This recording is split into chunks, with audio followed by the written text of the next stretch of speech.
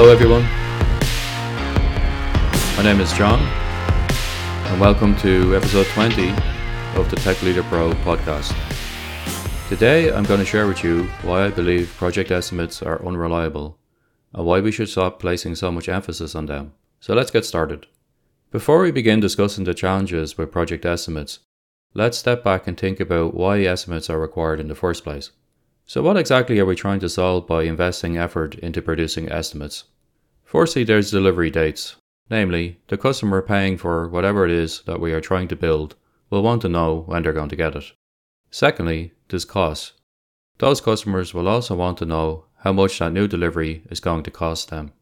Already you can see that the stakeholders for these estimates are all on the business side, not on the engineering side. Secondly, it's clear that both of those values, dates and costs, are directly driven by the amount of effort required to meet the project scope. Project estimates are therefore, in my mind, primarily a commercial topic rather than a technical topic. If you work in a software vendor, your sales team will sell a certain amount of work to a customer, and engineering will be expected to deliver that on time and within budget. If you work in a larger enterprise, you probably have some internal business case approval process to go through before a project budget is approved. But the basic principles are the same as a vendor. Your customers just happen to be in-house. And so the age-old dance begins between the effort that has been sold by sales versus the effort that is actually required by engineering. It is within this scenario that you will often hear people saying you should, quote, under-promise and over-deliver, end quote, which is generally good advice. As an agile guy, I dislike the entire model, however, as it feels like waterfall to me.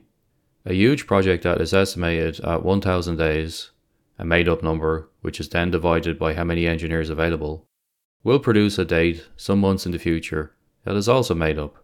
It has the veneer of science because numbers are being produced, but in reality it's made up.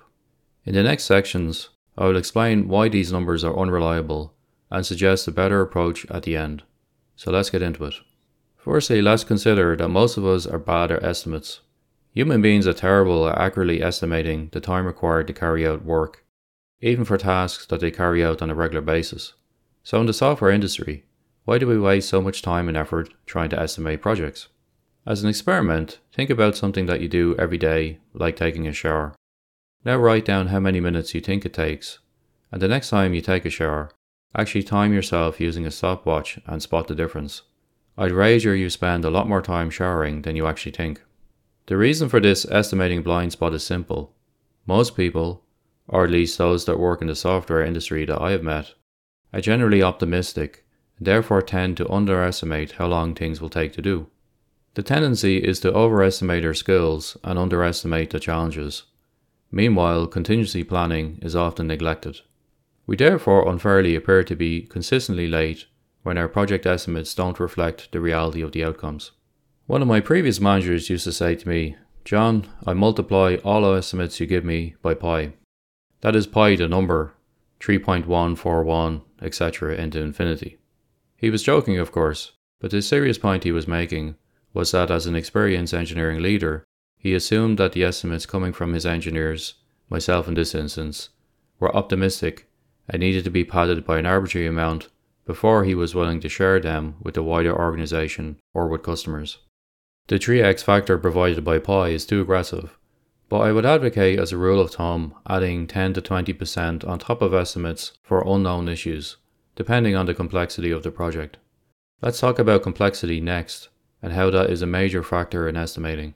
Generally speaking, I would advocate estimating complexity instead of effort. Let me explain why.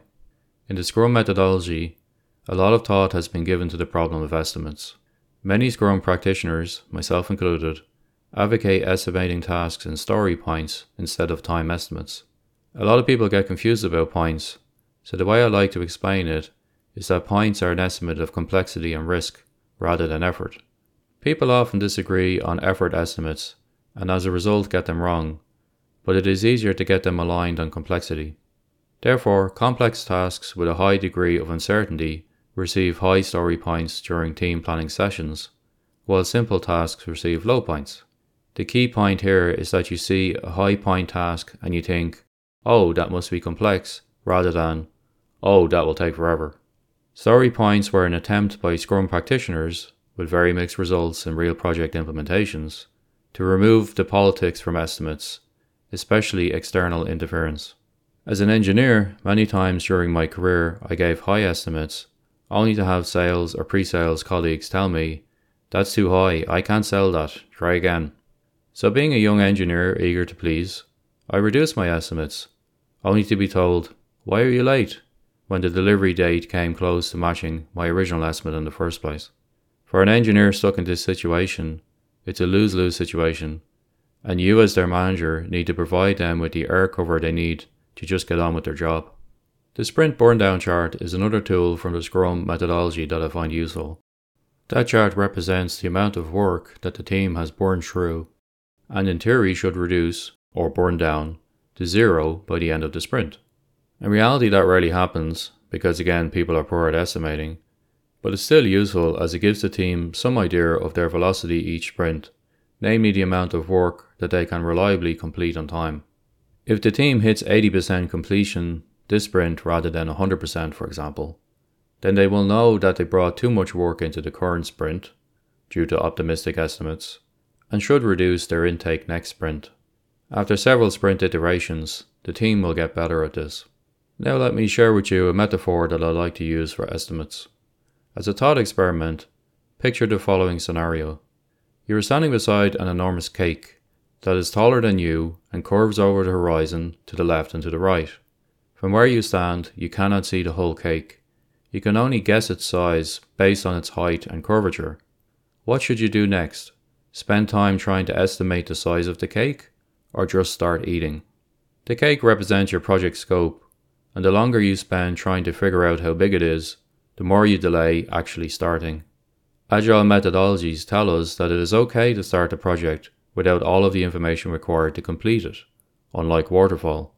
And yet somehow I still find organizations stressing to estimate a whole project even when they can't see the far side of the cake, which is at best an optimistic guess. So why bother? So let's recap what was covered today. Firstly, I presented my arguments that as estimates are unreliable, we should reduce our emphasis on producing them, as they are not scientific. Estimates are generally used for commercial reasons, for example for estimating project costs and delivery dates, but they have little value from an engineering perspective, due to being inaccurate.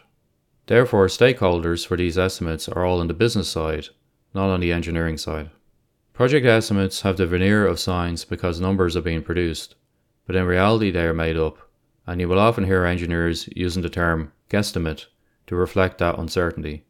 Human beings are terrible at accurately estimating the time required to carry out work, even for tasks that they carry out on a regular basis.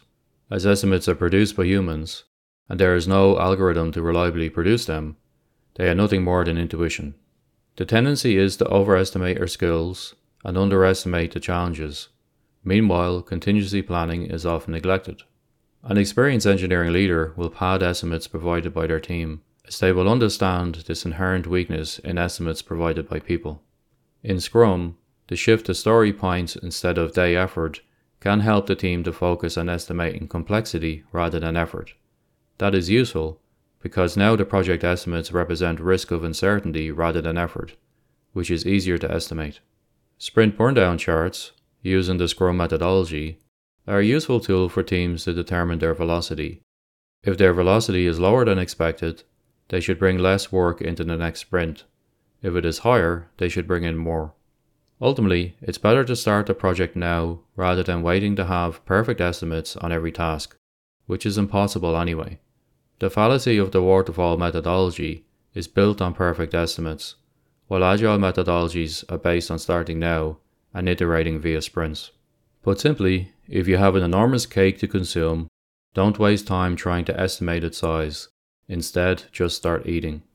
Lastly, I would like to briefly mention our sponsor, 5.today, which is the ideal product to help busy tech leaders to manage their days.